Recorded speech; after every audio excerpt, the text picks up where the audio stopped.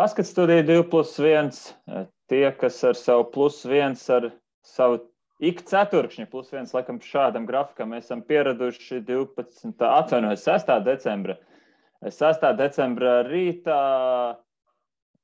šoreiz sniega nenomākt ir. Mums arī dažādas ķīpeles bijušas pagājušā nedēļā, bet starp citu šonedēļ Guntu plānojam 2 epizodes ierakstīt, vēl par daudz nesasolīšu, vēl skatīsimies, kāds izspēlēsies praksē, bet katrā ziņā turpinām sekot līdz basketbola aktivitātēm, un es zinu, Guntim arī te viena piebilde tūlīt raidījuma ievadā būs, bet šoreiz sakrājies pietiekami daudz, kā jau pēc novembra tas parasti ir, gan izlašu saistībā, gan Eirobasketa saistībā, gan vienkārši gadam noslēdzoties, lai aprunātos ar Kasparu Ciprus. Sveiks, Kaspar!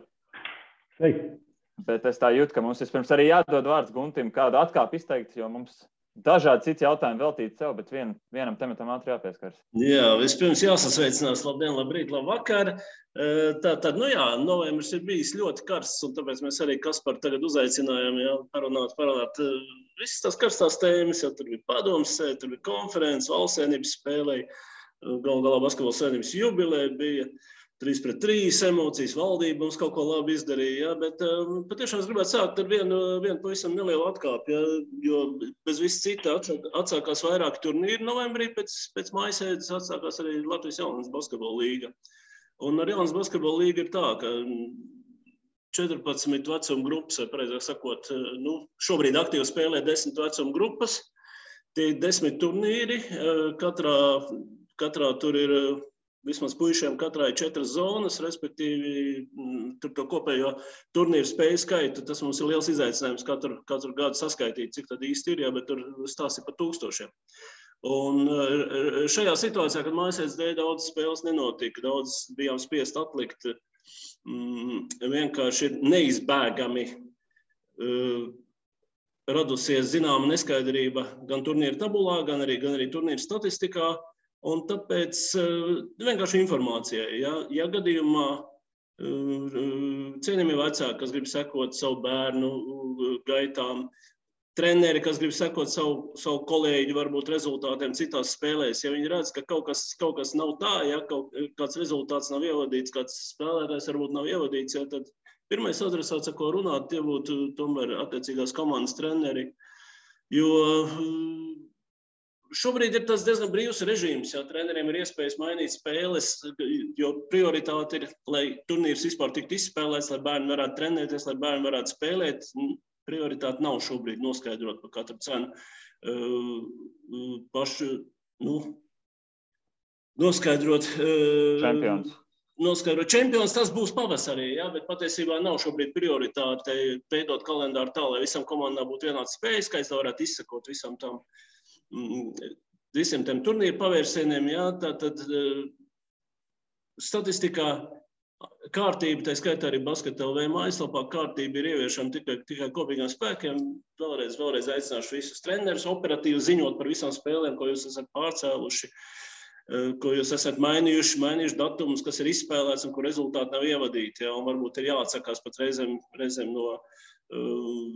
no tā augstā standarta, kas bija, ka mums ir pilna statistika visās šajās vecuma grupās, ja, bet vienkārši svarīgi ir izspēlēt spēles, ielikt rezultātus. Tāpēc, tā teikt, savstarpēja komunikācija koleģiālā veidā.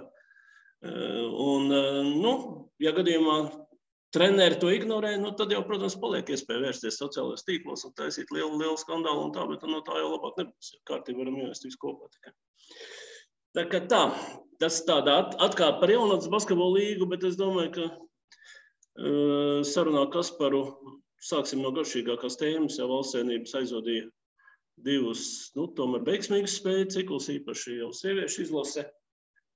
2 uzvaras 2 spēlēs, es teiktu, ka plats solis pretī fināla turnīram.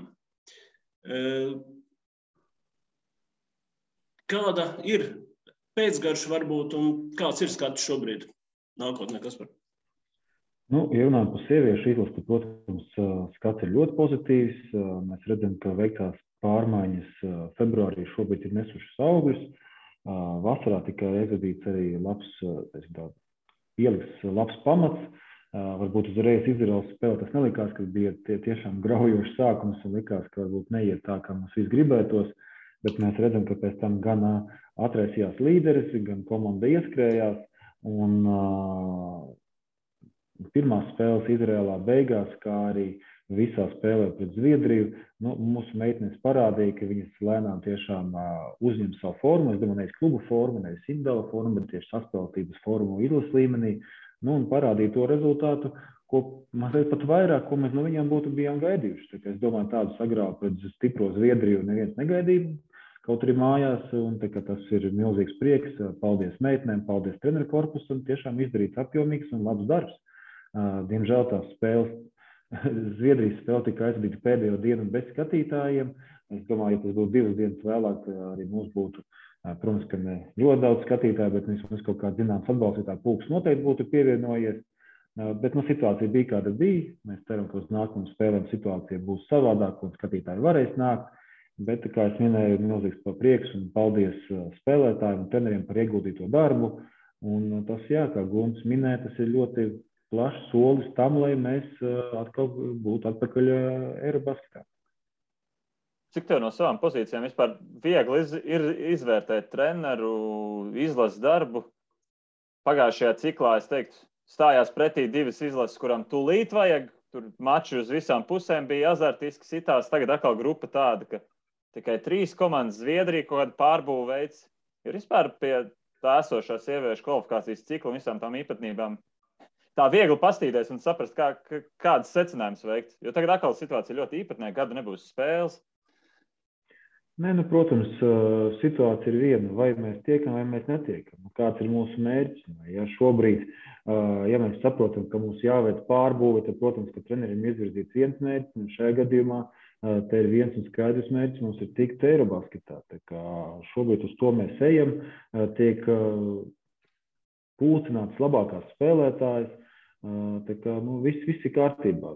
Viennozīmīgi šo ciklu vērtējam ar pluszīm, pat ar vairākām pluszīmēm. Tā kā es teicu, milzīgs paldies treneriem par ieguldīto darbu, sagatavošanas procesu un parādīto spēli. Jā, tā objektīvi paskatoties uz lietām, laikam tomēr jāpiemina arī tas, ka salīdzinot ar iepriekšējo ciklu mums tā kā paveicās drusku, ja, jo skaidrs, ka iepriekšā ciklā Horvātija, Vācija bija motivētas, tur bija jauni treneri, jauns ambiciozs sastāvs abos gadījumos, ja, un faktiski tāda ļoti nopietna konkurence, ko pierāda arī tas savstarpējo rezultāti. Ja, tur tā, ja. Tagad ar to izlozi mazliet paveicās, jo Izraēlas komandas iekļūšana, spēlēšana vispār kvalifikācijā, turklāt to grupā, kurai tikai 3 komandas, manuprāt, tas ir, tur FIBA kaut ko neizdomāja līdz galam. Jo viņam vajadzīga spēja prakse, viņus varētu ielikt grupā, lai viņi spēlē, bet tad vajadzēja viņus mehāniski likt grupā, kur ir 4 komandas, ja, un kur tomēr tā likme šīm spēlēm nebūtu tik augsta. Un savukārt Zviedrijas komanda, man liekas, ka ļoti pragmatiski izrēķināja, jo viņam tiešām virkni pieredzējušo spēlētāju paziņojuši, ka vairs nespēlēs izlasē, un tad 2 līderis, kurus pēc grūtas vasaras jau pateica, ka viņš šajā ciklā nebūs, un tad es tā ieliku sevi Zviedru vietā un sapratu, ka es domāju, ka es sapratu to viņa aprēķinu, ja, ka viņam bija viena spēle tikai izbraukumā ar Latviju, liels izredzes liels izredzes zaudēt šo spēli, bet tā pašā laikā nākamgad ir 3 spēles, kurās ir iespēja atgūties teorētiski. Ja, 2 spēles ar Izraēlu, 1 spēle ar Latviju. Tas, ko viņi nebija izreikinājuši, ka -19 viņi dabūs, ja, tāpēc, vai 18, cik bija? 19, laikam. 19, jā. Tā kā to viņi nebija izreikinājuši, bet tās ir Zviedru problēmas. Mūsu labā lieta ir tā, ka mēs izmantojam ļoti veiksmīgi šo situāciju, savācam savus 2 uzvarus un tā.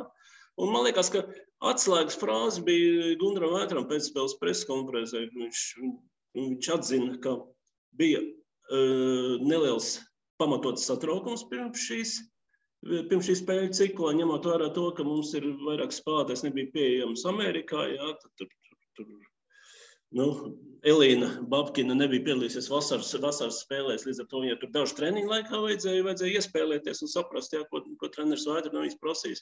Un viņš saka, nākošais gadu mēs būsim stiprāki, jā, jo atgriezīsies amerikānietis, vismaz 2 vajadzētu atgriezties, Dignai un Aleksai Gulbei. Un, viņš saka, pieredzējušās spēlētājs nebūs sliktāks un jaunās būs labākas. Tā kā, tas ir tā skats saulēnajā nākotnē. Cerēsim. Jā, bet ir vispār jau domāts, ko Valsts Savienība tagad darīs, jo līdz nākamajai spēlei ar Izraēlu ir apēš gads, jā, tas ir novembra beigas. Ir domāts par vasaras programmu? Protams, vasaras programma bija iekļauta iekšā. Mēs nezinājām, ka mums nebūs februāra spēles, pirms izlozes, protams, tas arī bija iekļauts programmā. Mums šobrīd izlaidīsim vienkārši februāra spēles, kas būtu, ja mēs būtu nevis 3 komandas grupā, bet 4. Tā kā nekas kardināli netiks izmainīts, vasarā darbs tiks arī ieguldīts, lai svarīgās spēles novembrī un februārī, ja nemaldos, mēs izcīnītu nepieciešamās uzvaras. Tā ideja varētu būt līdzīga kā šovasar, proti, ka sapulcējas nometnē, treneriem brīvs iespējas plānot pārbaudas spēles.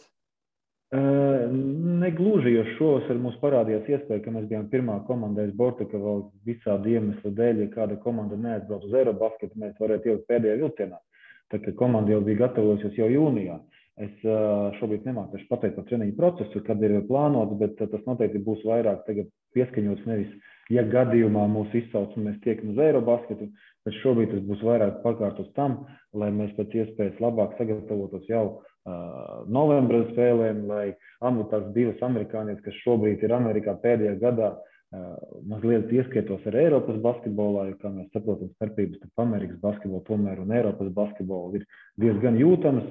Tā kā tas varētu tiks pakārtots tieši šādam darbam. Protams, ka lai viņas arī abas divas iepludinātu esošā modelī, kur noteikti, es domāju, abas divas arī papildinās mūsu izlases spēli.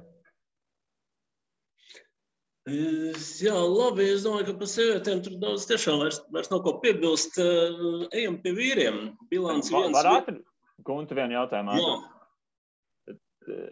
Tev šķiet jau, mans kolēģis no Media MVP jautāja par to, varbūt nekas nav pietiekami attīstījies, Kaspar, bet tagad vispār no 2021. gada decembra pozīcijām, un es jautāju šajā brīdī, jo 3-3 basketbols vīriešu basketbola izpratnē, vēl līdz šim izlases apcirkņus varbūt nebija tik ļoti saistīts. Tās pasaules nepārklājās, bet sāk izskatīties, ka vismaz izlases līmeņa spēlētājs varētu arī sieviešu basketbolā pretendēt uz dalību 3-3 basketbolā. Kāda tagad vispār ir tā, teiksim, no vadības puses situācija, par ko jums jālemj, kas jums jāspriež, jo, cik esmu sapratis, kandidāti vismaz idejiskai 3-3 basketbola izlasē jau nonākuši ne līdz komisijām, līdz valdē. Kas ir nākamais solis, teiksim tā, no LBS vadības puses, lai saprastu, kā virzīties tālāk šajā frontē?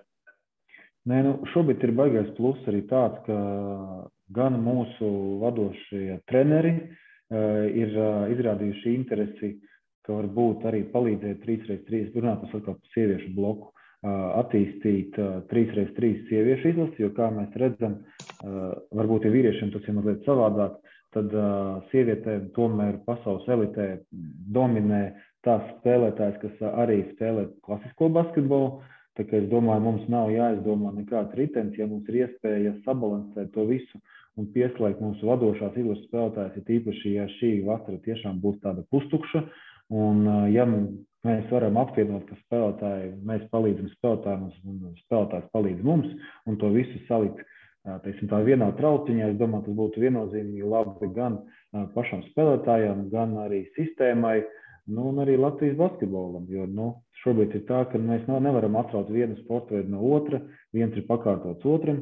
Tā kā līdz mārtam, līdz aprīlim mēs saprotam, ka mūsu spēlētājs būs piesaistīts pie klubiem, tad, protams, nekas kardināli netiks darīt, bet tiklīdz sezona tuvosies beigām un spēlētājiem būs jebkurā gadījumā diezgan ilgs brīvais laiks, kur viņam sevi jāuztur formā un jāpapildina, varbūt to var kopā sakombinēt kopā ar 3x3, jo būsim reāli. Individuālajā procesā ļoti daudz spēlē, gan 1-1, gan 2-2, gan 3x3, un to visu pakārtot kaut kādai sistēmai. Man liekas, tas būtu ļoti, ļoti labs process, pie kā šobrīd strādā gan 3x3 attīstītājs, gan arī sabalansējot ar izlašu koordinātoru. Tā kā visā procesā cerams, ka mums sanāks iecerētājs, un galvenais ir, kā mēs redzam, ja mēs spējam pulcināt labākos spēlētājus, tad ir rezultāts.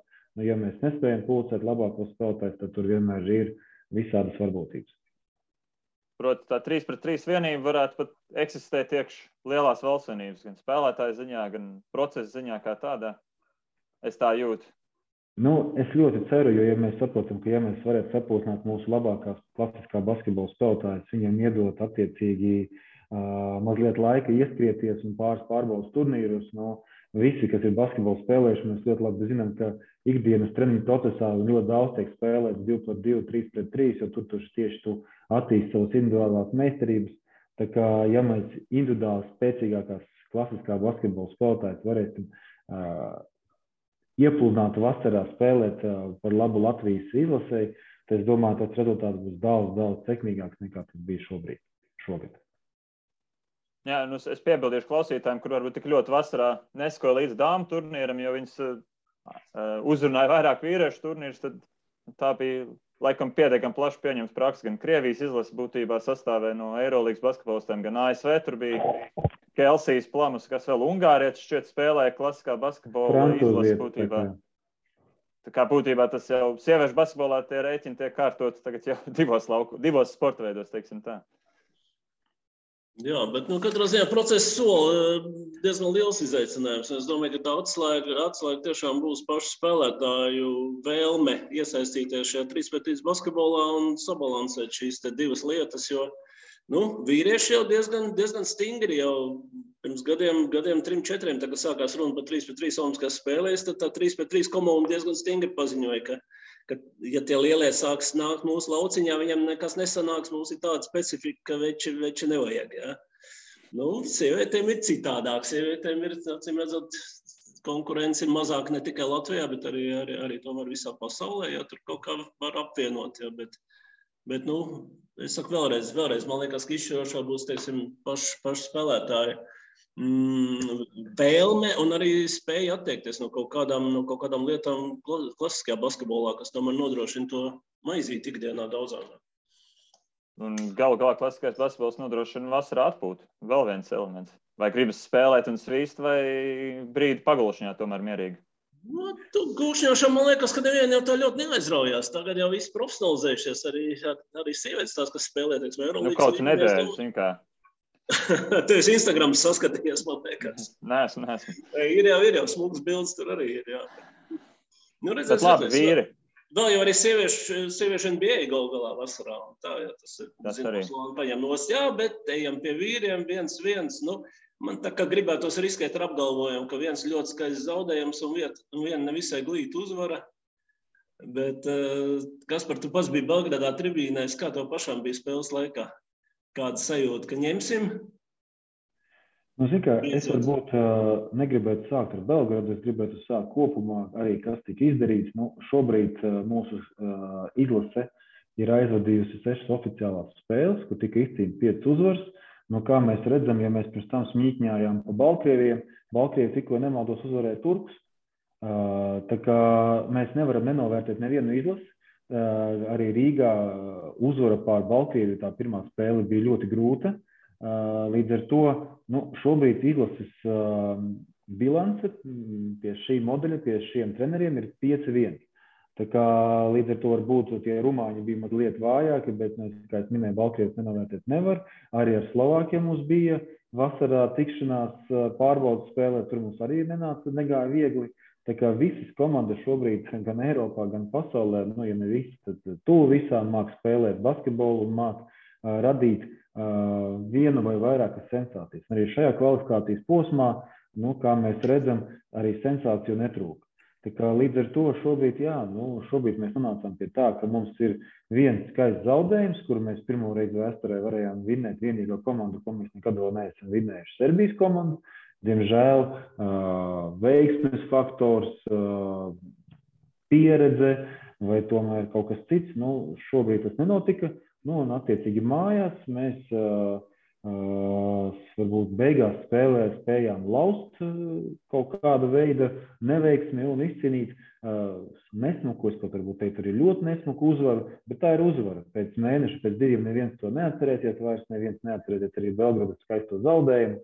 Tā kā mums ir jāņem tās spēles, kuras mums ir jāņem, jākoncentrējas šobrīd Beļģijas spēlēm, kas ir ļoti nopietnas un ciets rieksts. bet laiks vēl ir. Un līdz ar to es ļoti ceru, ka šobrīd tie spēlētāji, kas pēdējā brīdī varbūt ne gluži iekāpa laivā, bet pievienojās komandām, spēs līdz februāra spēlēm uzņemt daudz labāku formu. Es negribu teikt fizisko formu, bet teiksim, tā spēļu formu, jo mēs saprotam, ka ja daži spēlētāji jau spēlē 2-3 mēnešus un tu ieliec 2 vai 3 nedēļas treniņu procesā, tas nav viegli. Sportisti, kas to ir darījuši, viņi ļoti labi saprot, ka tas ir ļoti, ļoti grūti. Līdz ar to man ir ļoti liels optimisms, ka februārī mēs varētu izskatīties arī labāk, nekā mēs izskatījāmies novembrī. Jā, Klau, bet par procesu jautājums. Luka Banki tagad pirmo reizi faktiski, kopš viņš strādā Latvijas Valsts Savienībā, tas ir pagājuši kādi 5 mēneši kopš praktiskā darba, kopš jūnija, ja? Vai 6 mēneši jau pat. Un tagad pirmo reizi saskārās ar kritiku, diezgan asu kritiku par dažiem sastāvizvēles aspektiem, par taktiku, ja? Tur pilns spektrs. Es negribu iedziļināties, teiksim, šīs kritikas būtībā, ja? Bet kāda ir sistēma vispār, kāda darbojās, teiksim, trenera veikuma izvērtēšana Basketbola Savienības līmenī, vai un kā tas tiek darīts, kas viņam var dot kaut kādus padomus vai uzdot āķīgus jautājumus, uz kuriem sagaidīt atbildes? Nē, mēs saprotam, ka gan treneris izlasē, gan treneris klubā, tomēr viņam ir galavārds. Ja viņš izliek komandu uz laukuma, uz papīra tie, kas piedalīsies laukumā, tomēr tas ir trenera vārds, nevis ģenerāla sekretāra, nevis ģenerāla menedžera. Pretējā gadījumā tas būtu kaut kāda sava veida neloģiski. Šobrīd, protams, ka ir kritika, ir gan labi vārdi, gan slikti vārdi, līdz ar to netika nepaņemta neviena zvaigzne, teiksim tā. Šobrīd gāja runa, kurš spēlētājs varētu būt labākā formā vai kurš vairāk gribētu nekā pār otriem. Rezultāts pa lielam tika sasniegts tāds, ko visi arī tika gaidījuši, tā kā šobrīd kaut kāds ļoti skaļus pārmetumus izteikt treneru korpusam, man liekas, būtu ļoti, ļoti nepamatot. Protams, ka mēs ļoti gribējām vinnēt serbus, bet tajā pašā laikā mēs apzinājāmies serbu spēku Serbijā, ko īstenībā viņi arī spēles beigās apliecināja. Mazliet klibojām pret Slovākiju, bet beigās mēs tomēr, kā es minēju, salauzām un vinnējām. Tā kā šobrīd rezultāts mums ir 1-1, jāgatavojas nākamajām spēlēm. Ja kāds spēlētājs sevi tiešām parāda ļoti labi, es domāju, viņš netiks nepamanīts un noteikti tiks izsaukts uz izlasi. Plus ir nenormāls, manuprāt, šī brīža treneru kolektīvam tāds, ka viņi nevērtē pēc tā, kāds tu biji pirms 2, 3, 5 gadiem, ka viņi skatās to, kāds tu esi vakar, kāds tu esi šodien, cik ļoti tu vari palīdzēt šī brīža sistēma, treneru sistēmai, ko viņi ir iecerējuši, lai virzītos pēc iespējas augstākajos mērķos.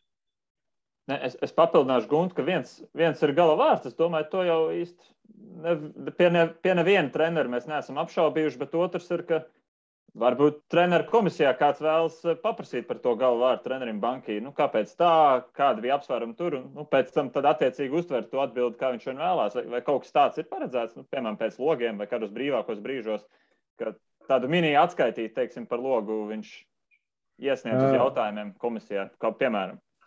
Mums nekas tāds nav paredzēts, bet, kā mēs redzam, treneris Banki ir ļoti atsaucīgs, viņš jau ir aizvadījis 2 seminārus. Tā kā jebkuram trenerim, gan no treneru komisijas, gan no jaunatnes līgas, gan no LBL treneriem, ir iespēja piedalīties nevis 30 cilvēkiem, kā tas bija vasarā lekcijās, bet piedalīties 250 un 300 cilvēkiem semināros un uzjautāt sev interesējošos jautājumus, kāpēc tikai darīt šis lēmums vai savādāk. Tā kā tās ir visas iespējas, ir ļoti liels plus šim treneru kolektīvam, ka viņi ir visi ļoti atsaucīgi, visi iziet uz komunikāciju. Tā kā jautājums ir, vai tiem treneriem, kuriem ir jautājumi, vai viņi atkal grib to visu darīt kaut kur pa kaktiem, vai vienkārši konkrēti semināros, vai līdzīga veida komunikācijas platformās uzprasīt treneriem, kāpēc ir šāds vai savādāk lēmums. Tad tie, kas bija augstās semināri, var atrast savu telefonu numuru, atrast e-pastu, uzrakstīt, pamēģināt. treneris Banki tieši tajā seminārā bija iedevis visiem savus kontaktinformāciju. Ja nemaldos, 2 treneri viņiem pat bija uzrakstījuši par ieteikumiem, kā viņš varētu palīdzēt. Tā kā tie treneri vienmēr, kas grib, tie entuziasti, kas grib sevi attīstīt, kas grib atrast uz sev savām atbildēm, jautājumu savām atbildēm, tie ir izdarījuši un tie vienmēr varēs izdarīt. Jautājums ir, kā mēs paši to visu darām.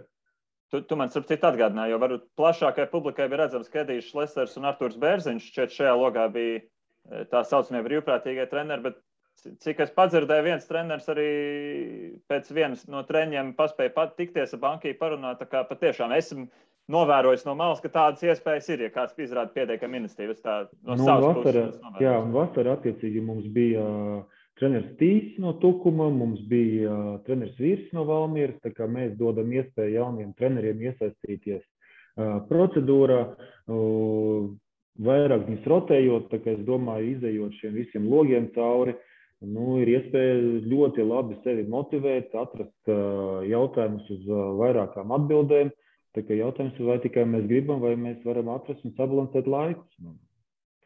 Daudzi treneri to ir pierādījuši, ka to var izdarīt. Jā, katrā ziņā Banki kunga komunikācijas aktivitātes, tas ir faktiski apskaužam, tas tiešām ir gan aktivitāte, gan arī, es domāju, kvalitāte, jā, tur varbūt pa piemēru daudziem Latvijas treneriem, kaut gan, arī droši vien, ka viņš arī nav pilnīgi nevainojams šajā procesā un tā. Un te ir jautājums arī mazliet par to, kā veidojās komunikācija spēlētājiem, jo skaidrs, ka pašreizējā sistēma pieprasa ļoti plašu kandidātu loku, jo mēs nekad nevaram zināt, kur spēlētāji būs pieejami kurā logā. Ja? Un tāpēc iepriekšējā ciklā laikam tur bija iesaistīti kaut kas pār pa 20 spēlētājiem. Tagad pagaidām mazliet mazāk, bet jāreitinās, ka varētu būt vajadzība pēc pietiekam liela skaita, bet te ir tā mīna ar laika degli vai sagadot blakus efekts, kas var būt, ka teiksim, visiem spēlētājiem nepietiek vieta, ne 12, ne arī 5 laukumā, jā, vai šai ziņā ir kaut kādas indikācijas, ka varbūt nav īsti kāds apmierināts ar savu lomu komandā, varbūt no aģentiem kāds signāli, ka kaut kas nav īsti labi. Nē, tur ir tā, kā tu Gunti pareizi minēji, ka basketbolu spēlē nevis viens cilvēks, bet tur ir 5 cilvēki laukumā un 12 cilvēki uz spēli, un kandidātu lokā ir vēl vairāk. Un tālāk attiecīgi, protams, ka treneris būs tas, kurš nolems, kā viņš grib redzēt, treneru korpusu, kā viņš grib redzēt spēlētājus, kurus spēlētājus, tas ir uz viņu atbildības. Tā kā līdz ar to, ja tos pieteikumā ir, uz logu ir 15 cilvēki un uz spēli ir 12 un var spēlēt tikai 5, tad, protams, ka vienmēr tas ir bijis un būs gan komandā, gan izlasēs, ka būs kādi, kas ir vairāk apmierināti un kādi, kas ir mazāk apmierināti. Tur ir jāsaprot arī viena lieta, ka tomēr šis galvenais ir rezultāts, galvenā ir gribēšana, un galvenais ir tas, lai mēs gribam uzvarēt un beidzot pirmo reizi Latvijas pasaules vēsturē mēs piedalītos pasaules čempionātā, jo šobrīd mēs kā vienmēr ceram uz to, ko mēs nekad neesam izdarījuši, nevinējuši servis un piedalījušies pasaules čempionātā. Protams, ka tas mērķis ir, bet, lai to mērķi sasniegtu, mums kaut kādā veidā dažreiz varbūt ir jāmazina savas ambīcijas personīgās un jādomā kopēji, kā mēs to visu varam sasniegt. No malas es varu izteikt novērojumu, ka galvenais jau pilnībā jebkurā no šīm situācijām ir komunikācija, tikai un vienīgi. Un, lai cik ļoti, es domāju, pagaidām mēs nevaram pieksīties pie tā, kā treneris Banki ar to ir nodevies. Un patiešām, mēs jau iztirzājām dažus no argumentiem, bet vispār savienībā ir bijuši apsvērumi par to, ka viņam tagad strādājot klubā, varbūt janvārī, februārī vai kādam mazliet palīdzēt pieslēgties, lai vispār izsakot līdz spēlētājiem, lai viņš varētu ar viņiem sazināties, vai pagaidām viss pazīmes liecina, ka ar to problēmu nav, pat ja viņam paralēli vēl viena nodarbošanās ir. Šobrīd ir tā, ka kopš viņš piesaistījās darbībai klubā, no viņa puses tās darbības, kas ir bijušas līdz šim, katras nedēļas spēlētāju atskaites iesūtīšana, komunikācija ar spēlētājiem, nekādas indikācijas nav, ka kaut kas tika mazināts vai mainījies. Tā kā šobrīd Protams, ja treneris bankai teica, ka viņam kaut kā ir jau pat daudz, varbūt, ja pamazliet kaut kādu palīgu vajadzētu, tad, protams, mēs meklēsim risinājumus. Šobrīd es varu pateikt to, ka tas viss notiek tādā pašā veidā, tādā pašā formā, kā tas bijis līdz šim. Līdz ar to nav nekādu jautājumu, ka kaut kas būtu jāmaina. Protams, ka vienīgā varbūt jautājums ir tāds, ka sezonas sākumā, kamēr viņš nebija vienā klubā, mums sanāca kopā aizbraukt, apciemot pāris spēlētājus. Šobrīd treneris banki varēs apciemot tikai Itālijā spēlējošos spēlētājus. Tad varbūt gan man, gan prezidentam, gan arī mūsu izlašu koordinatoram un koordinatoriem varbūt kādu reizi būs jāpamet Latviju un jāapciemo kādus citus spēlētājus, lai apraudzītu, apskatīties, kā viņam iet, kā viņi jūtās un saprast, kā mēs viņam otram varam palīdzēt, lai labāk sagatavoties februāru un pēc tam jūnija logiem. Jā, februāra loks laikam būs īpašs. Ja 2 spēles ar Beļģiju, kas tagad veiksmīgi sāka, viena no retiem komandām, kas uzvarēs abās spēlēs. Es tā pa visu Eiropas zonu domāju, mūsu grupā vienīgā komanda, kam 2 uzvaras. Spānija, Krievija vēl tikai, man šeit 3 komandas no atmiņas sakot. Lietuva arī vēl noteikti. Man liekas, ka bija 5 vai nebija vēl viena, bet labi, neskaitīsim. Rēks pulciņš katrā ziņā. Jā, neskaitīsim 6 punktus, skaitīsim savējos. Pirmais jautājums uz Beļģiju arī būs čarters taisās arī tā kā? Mēs šobrīd plānojam, jo Serbijas gadījums bija savādāks. To brīdi uz Serbiju varēja nokļūt nevis ar 2, bet ar 3 lidmašīnām. Tad līdz ar to mēs saprotam, ka tas ceļš spēlētājiem būtu ļoti sarežģīts. Uz Beļģiju ir taisnais reis, tā kā mēs skatāmies variantus, kā mēs varam nokļūt. Kā es saprotu, ka galvenais pluss ir nevis čārters vai regulārais reis, galvenais pluss ir tāds, ko tu vari piedāvāt kādu servisu atbalstītājiem. Līdz ar to, ja mēs nodrošinām varbūt bez čārtera, bet ar regulāro reisu gan to pašu transferu no lidostas uz viesnīcu, no viesnīcas uz zāli Beļģijā, tā kā tas arī būtu kā savu veidu risinājums. Bet šobrīd mēs vienkārši kalkulējam summas, lai mēs saprotam, lai vienkārši mēs neiebraucam mīnusos un lai tas būtu appusēji izdevīgi un tādā veidā. Un droši, ka jāņem vērā arī vēl tāds faktors, ka ar acu kaktiņu jāpieskat, kas Beļģijā notiek ar ierobežojumiem. Tas otrs faktors, protams. Jo Serbijā mēs arī redzam, ka varēja apmeklēt tikai 30% no ietilpības. Tur jāsaka arī liels paldies Serbijas federācijai, ka viņi visu neatstāja sev, ka viņi iedeva arī mums vietas, vietas, ka mēs varējām apmeklēt spēli. Tā kā, ja mums tagad atnāk no Slovākijas spēle un paprasītu mums 100 biļetes, diez vai mēs Slovākiem iedot. Tā kā mēs nezinām, kāda būs situācija februārī. Un pasargāja jūs, vai ne? Nelaid no sektora nemaz ārā vēl beigās Belgradā. Tur bija, Reini, tu jau arī biji, tu jau arī atceries. Es jau no mēdīju vietām. No mēdīju vietām. Mums bija tā, ka mēs ar autobusu iebraucām, mums uzreiz izveidoja tādu policijas eskorta rindu, kur mums bija jāiet cauri. Es pat nesaprotu, tur es apkārt redzēju tikai vairāk vecākus ar bērniem, kuri arī fano par basketbolu. Mēs nezinām, vai viņi mums noteikti neko pāri nenodarītu, un es domāju, ka mēs esam latvieši ļoti toleranta un kulturāla tauta, mēs arī neko viņam neizdarītu, bet, varbūt tur precedenti ir visādi bijuši.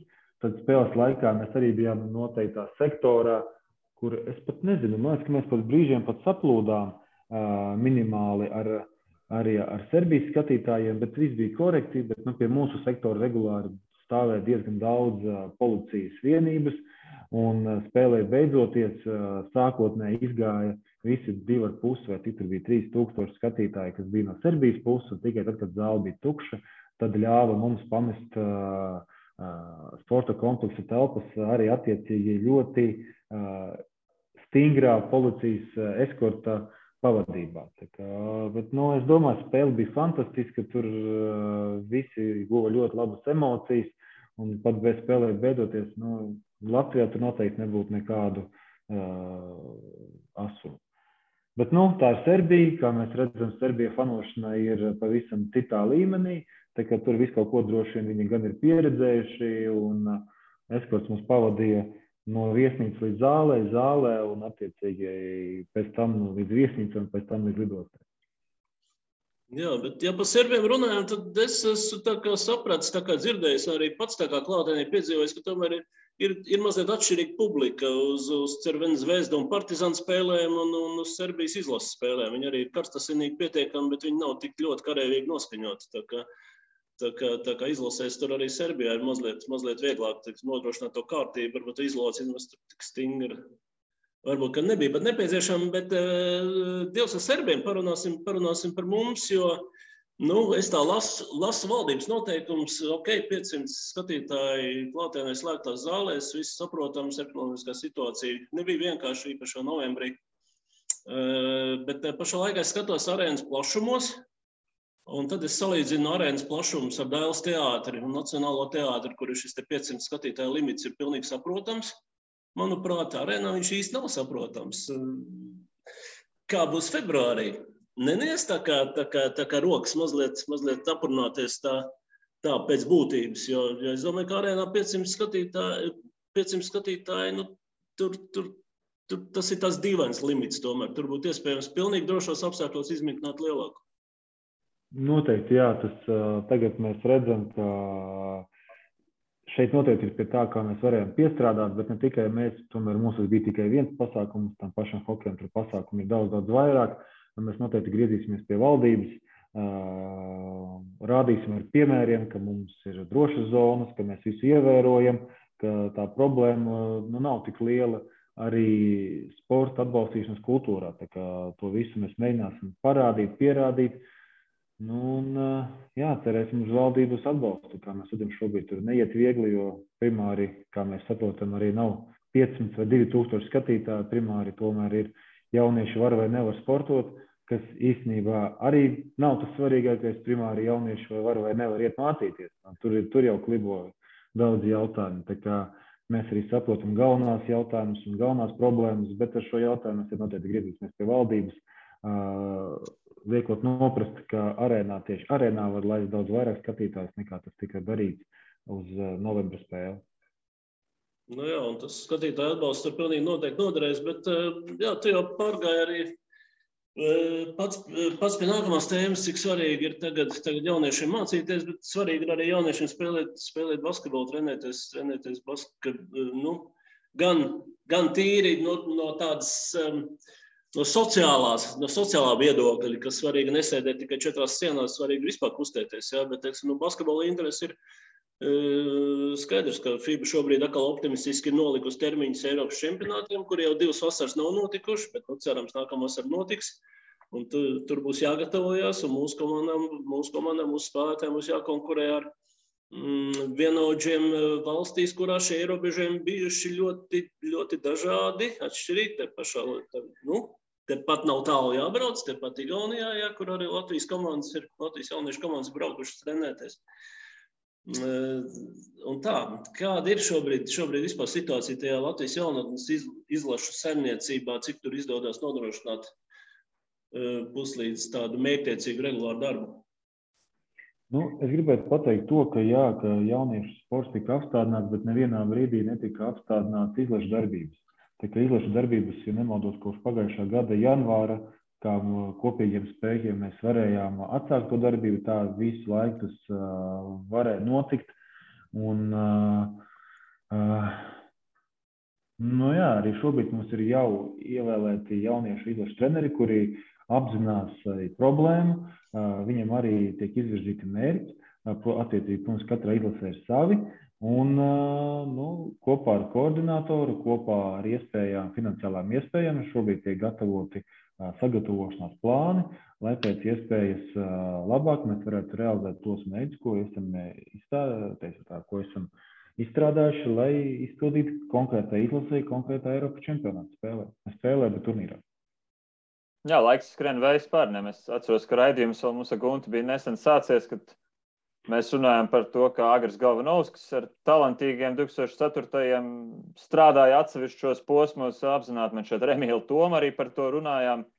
Viņiem tagad jau pietuvojusies vasara, kurā viņi spēlēs U18 čempionātā. Es varu noprast, ka tad teorētiski viņi arī kaut kad pēc treneru iniciatīvas varētu sākt pulcēties, un par to vismaz pagaidām bažas nav, ka var sagatavoties pie esošiem noteikumiem ar kādu īpašu darbu, lai čempionāts taisītu sekmīgi?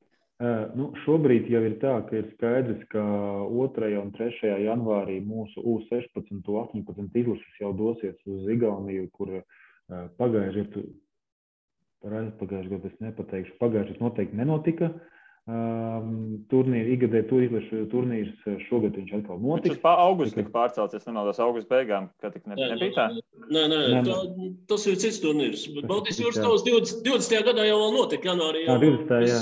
Pilnās parādāja, bet pagājušajā gadā atcēl vispār. Jā, pagājušajā gadā atcēl, šogad viņš atkal notiks, tā kā mūsu jauniešu izlases U16 un 18 jau būs pirmie izmēģinājumi pret Somiju, Igauniju un Igaunija, vai ne? Zviedrija. Un Zviedrija. Es nezinu, vai viņi piedalīsies, bet... Jā, Zviedrijas arī vēl es nezinu. Bet pēc Somiju Igauniju mēs noteikti spēlēsim. Tā kā tās jau būs pirmās pārbaudes. Līdz ar to pēc tam treneri varēs saprast, kurš spēlētājs ar ko spēlē, kuru spēlētāju kā labāk gatavoties. Un, protams, ir galvenie uzstādījumi, ka gan no 16, gan no 18 komandām. Ne tikai jāgaida līdz mājiem un pēc tam jādomā, ko darīt, arī treneriem saulēcīgi jāpulcējās uz kaut kādu laika posmu un jāveic treniņu procesu, lai lēnām to visu iekustinātu, lai mēs būtu pēc iespējas gatavāki uz vasaras spēlēm. Jā, par U16 runājot, vakar meitenes spēlēja Latvijas sieviešu basketbola līgas turnīrā un izcīnīja pārliecinošu uzvaru. Kāds tad bija rezultāts? Bija ļoti iespaidīgs 103-61. Tātad, labi, par pretinieču līmeni nekomentēsim, bet U16 izlasē, meiteņu izlasē, jau laikam kādu 8. vai 9. sezonu pat notiek tiešām sezonas laikam mērķiecīgs darbs. Tiek vākts daudz kandidātus kopā, tiek spēlēts Latvijas sieviešu basketbola līgā, jā, un tas jau praksē ir vairāk kārt pierādījies, ja, ka faktiski izdodas gan individuāli meitenēm palīdzēt progresēt, gan arī komandas spēli noslīpēt un tā. Kas notiek ar puikām, kuriem bija faktiski ļoti asas signāls bija pagājušajā vasarā, ka šī kausa izcīņā Lietuvā bija 3 spēles un ar video rezultātu starpību laikam ap 40 punktiem zaudējumu, diemžēl, nevis uzvaru. Runājot par šis kausa turnīru, jā, tur ir daudz pārmetumu, bet, ja mēs atceramies, ka tikai 2 nedēļas iepriekš tā komanda tika sapulcināta kopā vai 3 nedēļas iepriekš. Un pirms tam viņi arī nebija trenējusies. Kāpēc? Jo sezonas, kad tika atļauts jauniešu izlasēm trenēties, viņi tika formētas gan meitenes, gan zēnu 15 komandas kā jauniešu izlases, bet tika konstatēti vairāk Covid gadījumi. Tad, protams, mēs arī neriskējām un mēs ļoti labi apzinājāmies to situāciju un treniņu process netika turpināts, jo negatavojās nekādiem Eiropas čempionātiem. Un līdz ar to pavisam īsā brīdī pirms šī kausa turnīra tika nolemts, ka tomēr tiem puišiem, gan puišu, gan arī treneri ļoti gribēja uzspēlēt, un tā, kad mēs devām to iespēju, rezultāts nebija tas veiksmīgākais, bet es domāju, daudz sliktāk būtu tas gadījums, ja mēs pateiktu, ka nē, ka tur mēs tomēr negribam spēlēt, mēs negribam braukt un nobītos no izaicinājumiem. Tā kā no izaicinājumiem baidīties nevajag. Es domāju, tas ir labi, ka mēs aizbraucām, tas ir labi, ka mēs spēlējām. Treneri, spēlētāji saprata savus trūkumus, kas ir jādara.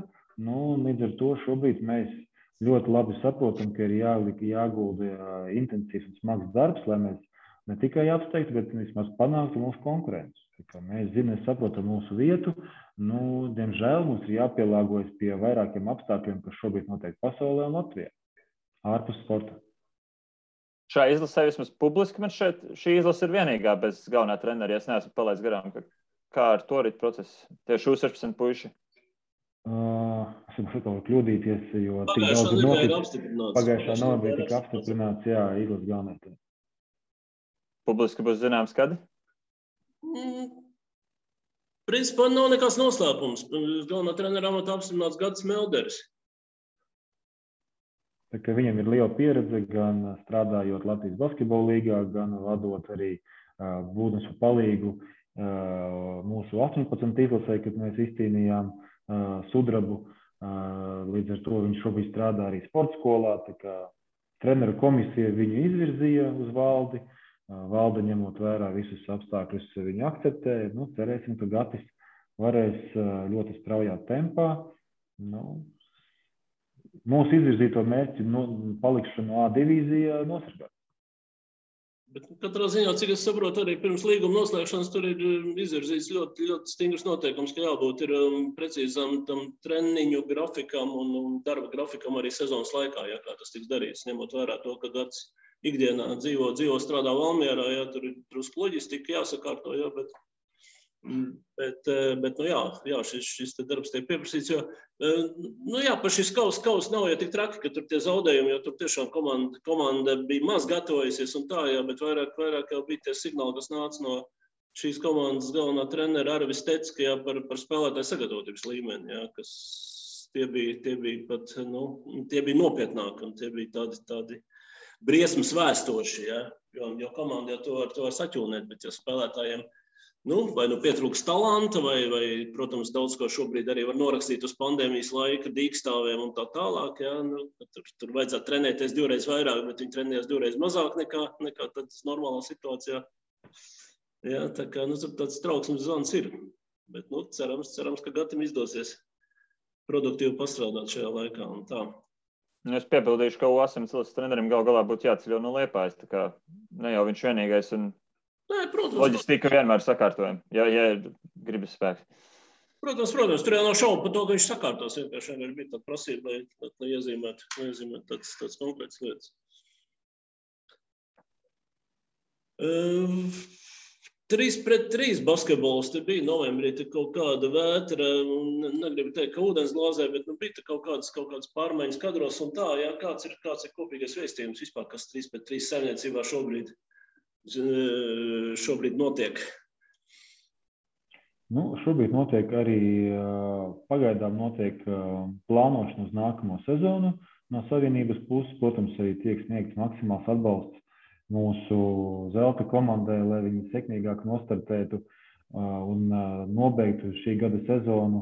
Un mums tomēr ir priekšā vēl pasaules tūres fināls, kur mēs ļoti ceram, ka mūsu komanda parādīs to sniegumu, kādu viņi rāda pēdējā, cik jau pusotru mēneša laikā, kur ir tiešām ļoti skaists uzvars. Tāpēc jau nākamā nedēļa. Labs atgādinājums. Lēnām tuvojās. Tā kā lēnām tas tuvojās, novēlēsim mūsu puišiem veiksmi, veselību. Tā kā, tas ir, es domāju, šī sezona mūsu lielajai komandai bija tiešām fantastiska un gribās jums apsveikt vēlreiz, ka to ieguldījumu gan Latvijas 3x3 basketbolā, gan kopējā basketbolā, gan kopējā sportā, ko viņi izdarījuši, tas tiešām ir neapsverams un tas ir tiešām fantastiski. Un attiecīgi par pārējo, kā mēs teicām, mēs esam vienojušies Latvijas Olimpisko komiteju par aptuveno finansējumu. Viņi jau mums sniedz arī papildus finansējumu, kas būtu solidāras programmas sievietēm, gatavošanās Parīzes Olimpiskajām spēlēm. Ļoti aktīvi tiek domāts, kā mēs varētu piesaistīt un piesaistīt mūsu vadošās spēlētājs, jo, kā es minēju, tikai ar labākajiem mēs varam sasniegt labākos rezultātus. Un paralēli, protams, arī domājot par attīstību, mēs ļoti ceram, ka pēc iespējas ātrāk valdība pieņems lēmumu, kur sportskolās varēs attīstīt 3x3 programmu. Kā man zināms, jau pirms pusotra gada šī programma tika iesniegta, bet Covid dēļ, tur kopā tas iet ar visiem materiāliem, ne tikai šis jautājums tika apstādināts, jo process kā tāds nebija. Es ļoti ceru, ka tuvāko mēnešu laikā tas process tiks palaists un mūsu sportskolās varēs trenēties no 10. klases, ne tikai klasisko basketbolu, bet kur būs apgrūtināts process varbūt ar kadru komplektēšanu, tieši 3x3 basketbolā. Tā kā tiek veikti vairāki darbi, soli pa solim iesim uz priekšu. Jāsaprot, ka tagad tas romiskais sporta veids no konkurenta arī nesnauž. Līdz ar to mēs domājam piesaistam pēc iespējas vairāk cilvēku, vairāk viedokļu. Ļoti svarīgs mums ir Raimonda Feldmaņa viedoklis, jo šobrīd viņš ir, gribās teikt, labākais un karstākais pasaules 3x3 treneris, kurā ieklausās pats Spāņi un visas lielās klasiskā basketbola lielvalstis. Tas būtu muļķīgi ļoti stulbi neizmantot viņa resursu pie tam, ka mēs zinām, ka viņš ir ļoti atsaucīgs un cik ļoti viņš ir gatavs palīdzēt tieši basketbola sistēmai. Pavēr vairāks ļoti interesants temats, kur man šeit interesanti arī varbūt papildu jautājumi. Minēja meitenes lobu sastāvā. Šajā gadā, tāpēc, ka 2020. gadā īsti pat nesanāca viņām startēt un izpildīt kritērijus, lobu sastāvā meiteņu nebija, ja nemaldos. Minēja, ka ir iespējas nonākt nākamgad. Kāda ir tā situācija? Vai jau no janvāra varētu patiešām kādā no sastāviem būt arī, teiksim, 4 basketbolists? Jā, konceptuālais atbalsts jau tika sniegts no Latvijas Olimpiskās vienības, ka mums būs nevis 8 vietas, bet 12, no kurām 4 būs paredzētas meitenēm. Tā kā Latvijas Olimpiskā komiteja jau arī savā iekšēnē ir izveidojusi savu veidu mazliet izmaiņas, kā tas bija līdz šim. Tā kā man ir ļoti liels prieks, ka Latvijas Basketbola Savienībā tagad būs nevis stabilas 4 vietas, bet stabilas 12 vietas, jo ne tikai basketbolisti, bet arī visa lielā sporta saime redz, ka tomēr mums ir varianti, kur mēs varam arī pacīnties arī par medaļām arī nākamās olimpiskās spēlēs. Tā kā mēs, protams, ka jāsaprot, ka tas finansējums lielākoties tiek nāks no Latvijas Olimpiskās komitejas, ka tikai ar Basketbola Savienību tur būs grūti kaut ko sasniegt, jo tas ir tomēr olimpiskais arī sporta veids, individuāli olimpiskais sporta veids. Tā kā kopā veidojot programmas, attīstības plānus, es domāju, ka mēs varētu sasniegt labus rezultātus. Bet tikai kopā, nevis katrs atsevišķi. Un atslēgas jautājums, kā tad noteikt 4 basketbolists, kurām vieta ir lobu sastāvā? Tas ir tāpat kā vīriešu klasiskajā un sieviešu klasiskajā basketbolā. Primāri jānosaka speciālists, kurš to visu darīs. Līdz ar to jānosaka galvenais treneris, un tad galvenais treneris arī nosaka kandidātus, pieteikuma spēlētājus, un arī spēlētājus, kas iet laukumā. Tā kā šeit būs līdzīgs stāsts. Bet 3x3 komisija, treneru komisija ieteica savus kandidātus, izvirzīja gala kandidātu, ko attiecīgi pēc tam valdē arī apstiprināja. Līdz ar to arī tas būs tieši trenera kompetencē noteikt tos spēlētājus, kas būs Latvijas Olimpiskās vienības sastāvā. Jā, te laikam ir iespēja paskaidrot vai pasniegt tā kā jaunumu, jā, ka valde apstiprināja, pirmkārt vīriešu 3x3 izlases galvenā trenera amatā Raimonds Feldmans, protams, milzīgs pārsteigums visiem, jā. Tad ir Dāvs Feikners, fiziskās sagatavotības treneris 3x3 izlasēm un sieviešu izlasēm. Tur bija mazliet 5 kandidāts, ja nemaldos. Jā, tur bija garāks diskusijas, un tur ir kas palabo mani, bet es saprotu, ka tomēr ir tāds kā drusku pagaidu lēmums, jā, ka līdz maijam izlases galvenā treneri ir Anda Eibele, bijusi Valsts Savienības basketboliste. Šobrīd tas ir pagaidu lēmums, jo runājot arī ar Andu Eibeli, ja tiešām mums sanāks, kā es minēju, daudzi gribētu, tie, kas ir bijuši, atgriezties olimpiādē, tas pat arī treneris Zviedriņš izrādīja lielu interesi, tā kā mēs mēģināsim atrast risinājumus, kā piesaistīt ne tikai labākos spēlētājus, bet arī labākos trenerus. Tā kā mēs ļoti ceram, ka uz atsaucību no vairākām pusēm. Un Anda šobrīd ir, es negribu teikt, ka pagaidu variants, viņi ir treneri, un līdz ar to viņi noteikti arī paliks pie U23 un U18, bet pēc situācijas mēs skatīsimies, kas notiks tālāk, un vai mēs varēsim piesaistīt mūsu potenciāli labākos kandidātus jau sākot no māja. Jā, un šodien tika oficiāli paziņots, ka ir pagarināts konkurss uz vīriešu jauniešu izlašu treneru amatu. Tas ir U23 izlasu, U18, iespējams, ka U17, ja tur attiecīgi Eiropas kauzes būs. Jo tur bija pieteicies viens, manuprāt, cienījams vērā ņemams kandidāts ar pieredzi, arī Edijs Šlesers, bet tomēr tā kā treneru komisija arī valda laikam nolēma pagarināt, mazliet pastīties, vai tomēr viņam kāds konkurents nepieteiksies, ja, un tad skatīties, izvērtēt no vairākiem piedāvājumiem. Tā kā, ja kāds šo dzird, ja kāds, kurš jūt sevi vēlmi un varēšanu veikt šo darbu, ja, tad laipni lūdzu, Basket.TV var izlasīt tos pieteikšanās noteikumus, ja tur nav nekāds kosmos. Bet, zināms, kvalitātes tiek prasīts, protams. Visbeidzot, laikam jāpārprast, kādā statusā šobrīd ir 3x3 komisija? Vai tā ir vadītājs? Minējām, ka viņi tā var izvirzīt kādus kandidātus. Kāda tai nākotne ir? Vai jau varbūt arī tur izmaiņas bijušas publiski nezināmas? Nē, šobrīd vēl izmaiņas nav bijušas, līdz ar to arī šobrīd nekādas tuvākā laikā asas darbības nav plānotas, tikai tiek izvērtēts, lai nebūtu uz karstām oglēm, ka tagad ielikt kādu ielikšanas pēc. Tas būtu, man liekas, ļoti neprofesionāli, nepareizi.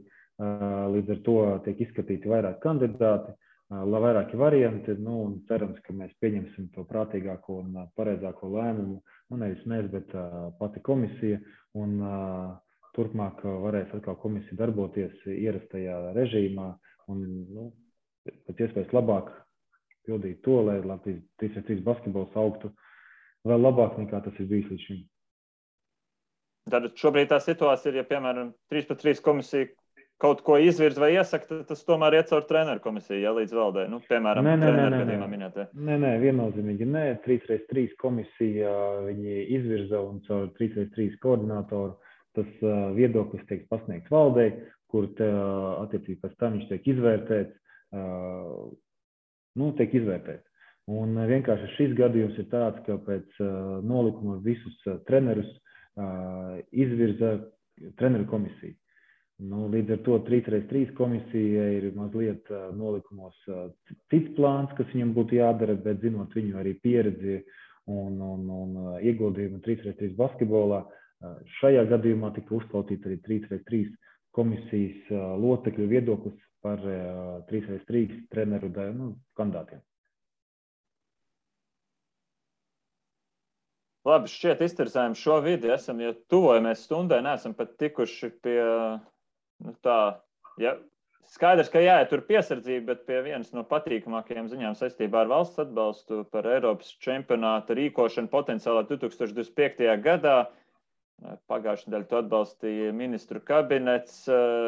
Es pieņemu, ka varbūt pat savā ziņā no tādas basketbola viedokļa, no basketbola līdzstē viedokļa, tā politiskā izšķiršanās, tas varbūt nav vēl tik interesants temats. Galvenais varētu būt arēna. Arēna Rīga, kura šķiet, pat ja mēs pieskamies uz visu turnīru organizēšanu, neatbilst tieši izslēgšanas spēlēm. Kāda ir nostāja no Starptautiskās basketbola federācijas? Cik ļoti mums tas tāpat dod cerības, ka mēs varētu uzņemt izslēgšanas spēles šeit Rīgā? Kāds signāls es no viņiem saņēmu par to? Protams, pirms vispār izvirzīt savu kandidatūru par dalību, nevis dalību, bet organizēšanu ne tikai grupas turnīru, bet arī fināla turnīru, tika komunicēts ar FIBAS pārstāvjiem, ar FIBAS vadību, vai vispār tas ir iespējams, ja mums tiešām nav tās infrastruktūras. Viņi teica, ka, protams, ka tas ir sava veida faktors, bet tas nav noteicošais. Viņi ļoti labi apzinās, kāda ir mūsu kapacitāte, cik ļoti labi mēs jau ātri un mobili spējam rīkoties vairākās situācijās. Mēs esam pierādījuši arī šogad, ka mēs varam aizvadīt un organizēt ļoti īsa laika turnīrā, ļoti augstu līmeņa turnīrus. Tas noteikti ir bijis plus mūsu sadarbībai ar FIBU. Varbūt, jā, mums nav zāles, jā, mums varbūt kāds cits lietas, bet, ja mēs pastamies mūsu konkurentiem, arī Ukrainai nav šobrīd atbilstošu zāles, arī Krievijai ir sava veida problēmas, arī Ukraina, arī Krievija ir sava veida problēmas, tā kā problēma ir daudz. Mums ir lielākais plus ir tāds, ka mums milzīgs paldies gan valdībai, gan arī Rīgas domai, kuras ir pateikušas konkrētus ciparus, cik liels būs atbalsts Eirobasketam. Neviena no mūsu konkrētu valstīm nevar pateikt skaitļos, visi saka, ka atbalsts būs, bet ka būs konkrēts un ka gan arī nosauks gan visu finālu turnīru, un tāds atbalsts ir tikai mums. Tā kā milzīgs paldies mūsu galvenajiem atbalstītājiem valstī un Rīgas pašvaldībai. Un kādi tagad ir nākamie soļi vispār šajā konkursā? Nu, tagad mēs veidojam tādu kā prezentāciju, kas tiks prezentēta 2022. gada martā FIBAS valdē. Konkrēts datums FIBAS valdē martā nav nolikts. Nu, tā kā mēs pēc iespējas labāk mēģināsim prezentēt Latvijas valsti, Rīgas pilsētu un Latvijas basketbolu, nu, lai mēs iegūt varbūt, ja ne fināla turnīru, tad vismaz grupas fināla turnīru, kas mums attiecīgi būtu baigais plus, ka mēs varētu jau mierīgi gatavoties Eirobasketam 25, līdzīgi kā to darīja Čehija, Vācija un tagad to dara Izraela sieviešu izlasēm, ka lēnām nevis domājot, kā mēs izcīnīsim uzvaru, bet kā mēs varētu sagatavoties pēc iespējas labāk un iesaistīt jaunos spēlētājus tieši tam ciklam, lai mēs varētu pēc iespējas labāk nostartēt Eirobasketu 25. gadā. Tā, tas ir galvenais šobrīd viens no lielākiem Latvijas Basketbola Savienības uzdevumiem, jo, kā mēs saprotam, ka pamats ir ļoti, ļoti svarīgs, bet vislielākais, kā mēs varam pavilkt pamatu uz augšu, tas ir mūsu jaunatni. Tas ir liela vilkme, kas būtu tieši Eirobaskets, jo mēs atceramies 2017. gadu, 2015. gadu, nekas nerādīja tik lielu jauniešu pieplūdumu basketbolā, sponsoru interesi, kā tie milzīgie pasākumi, kas notiek mūsu valstī. Tā kā mums ļoti jāstrādā pie tā kopīgi, lai mēs tādus pasākumus dabūjam, jo tikai ar tādiem milzīgiem pasākumiem, kas notiek pat mums deguna priekšā, mēs varētu piesaistīt pēc iespējas vairāk atbalstītājus un mūsu jaunu. Teorētiski, ja pareizi sapratu, lēmums jau varētu tikt sagaidīts nākamā gada pavasarī vēlā par organizētāju valsti. Tā ir solīts, jā. Tā ir solīts, jo FIBAS valdē tiks par to lemts. Cik mēs saprotam, ka martā tas lēmums jau būs. Jā, kamēr FIBA gatavojās lemt, Latvijas Basketbola Savienība diemžēl bija spiest atteikties no vienas skaistas tradīcijas, vai, teiksim, šo tradīciju turpināt mazliet citādā formā. Es domāju, Latvijas Basketbola gada balvu piešķiršanu. Vēl oktobrī vēl tā kā runājām, ka varētu mēģināt sarīkot pasākumu atbilstoši visiem epidemioloģiskās drošības noteikumiem, ievērojot distanci savā starpā un tomēr sarīkot šo pasākumu klātienē, jā, bet situācija attīstījās nelabvēlīgā virzienā, atteicāmies no šīs idejas, bet gada balvas ir piešķirtas, un gada balvu piešķiršanas šī procedūra tiek veikta, respektīvi izziņošana tiek veikta attālināt, izmantojot dažādas iespējas. Pirmos jau suminājām Latvijas valstsvienības spēles laikā, 3-3 gada basketbolistu, ļoti nestandarta lēmums, 4 laureāti. Jā, man par to citu jautājumu. Es nezinu, kuram no jums jautājums. Es esmu dzirdējis negatīvas atsauksmes. Kas tad tās 4 viena vietā? Jā, maleči. Organizējiet paši savus aptaujas. Aicinu Delfus iesaistīties, starp citu, Delfu var pasniegt savu balvu atsevišķi, jā. Var pasniegt laikraksti, var pasniegt fanu pulciņi. Ir iespēja to darīt. Man šis lēmums šķita saprotams, jā, jo pilnīgi saprotams šogad, jo pamēģina izraut ārā tur kādu no tiem 4 ārā no komandas un pastīsimies, kāda būtu olimpiskās medaļas krāsa vai vispār būtu tā medaļa. Jā. Tas laikam ierastā tēze arī par valstī esošajiem apbalvojumiem individuālai komandas sporta veidu un par to, cik grūti vispār te ir kaut ko noteikt, jo tā ir tad pati savu kastīti. Tas ir visu šo balvu piešķiršanas vienmēr vai gandrīz vienmēr izraisa kaut kādas emocijas un no vienas puses labi, ka tas pievērš uzmanību, ja slikti, ja tās emocijas kļūst negatīvas, jo faktiski apbalvojumiem vajadzētu raisīt tikai tāds pozitīvs jūtas. Ja, bet šajā gadījumā fotofinišs bija, teiksim, es varu atklāt publiskajā balsojumā, ja, pie pietiekami liela balsotāja skaita atšķirās starp 1. un 2. vietu, tur pa 1%, ja, tas balss. Ja. Pateikt, ka tas viens tagad bija labāks. Betmens vai Robins. To otru, jā, veiksim darbā. Es saprotu, 100 metros tur skatās fotofiniši, jā, 3-3 basketbolā. Salīdzina centra spēlētāji ar saspēles vadītāju klasiskajā basketbolā, kurš to viņam vērtīgs. Un tieši tas pats bija arī visās citās kategorijās, kur notika balsošana, tāpēc es, principā man ļoti Man ļoti patīk tā valdes galīgā izšķiršanās, ja šajā jautājumā iedodot balvu visiem. Ir apbalvots gada treneris Raimonds Feldmanis, ir apbalvots gada piemērs Edgars Krūmiņš. Nu, tagad tuvākajās dienās nāks vaļā nākamās nominācijas. Ja, pavisam šogad viņas bija 14. Nominācijas skaits pat mazliet palielinājās. Ja, tā kā sakojiet sociālajiem tīkliem, sakojiet Basket.lv, tur tas viss būs. Nu jā, un sakojiet dzīviem basketbolam. Šodien pat ir Užavas kausa izcīņas 1/4. fināla spēle. 18:30 Latvijas Universitāte pret basketbola klubu Līvāni. Un, ja kāds kaut kur pārmet un saka, ka Užavas kausā maza sensācija, tad reku viena sensācija ir, jo Līvāns 4. finālā laikam neviens necerēja ieraudzīt. Kas par kā tur ir? Viņi nodarīja pāri Jēkabpils komandai, ar kur tev arī bijusi darīšana. Vai tev no Jēkabpils nav bijuši zvani, ka nāc atpakaļ, mēs bez tevs nevaram? Zvani nav bijuši, bet tas ir sports un īstenībā ļoti forši, ka ir tāda konkurence, ka tu tiešām nezini, jo aizējot trenāram Magonam uz Ogri, neviens nedomāja, ka Līvāni varēs konkurēt ar Jēkabpili, kur pirms tam viņi zaudēja nemaldos ar 20 punktiem pirmajā spēlē. Tā kā ar to arī mēs sakam, ka basketbols ir forši, ka basketbols ir šobrīd ir neprognozējams. Ja pirms gadiem 10 likās, ka tikai sieviešu basketbols ir neprognozējams, tagad arī vīriešu basketbols ir neprognozējams. Un, kā mēs redzam, gan Eiropas kvalifikācijā, gan Užavas kausā ir daudz, gan Madona ir izveidojis daudz pārsteigumus. Protams, ka katru reizi, kur šīs stāsti arī beidzās, bet tie stāsti ir diezgan daudz, un līdz ar to šobrīd tas sporta veids gan Latvijā, gan Eiropā, gan pasaulē ir interesants. Un basketbola dievi pie mums māk rakstīt to scenāriju, jo tas, ka treneris Enzels tagad atgriezīsies Līvānos, tas jau šķiet kāds 6., 7. zīmīgais duels. Labāk vienkārši nevar ielozēt.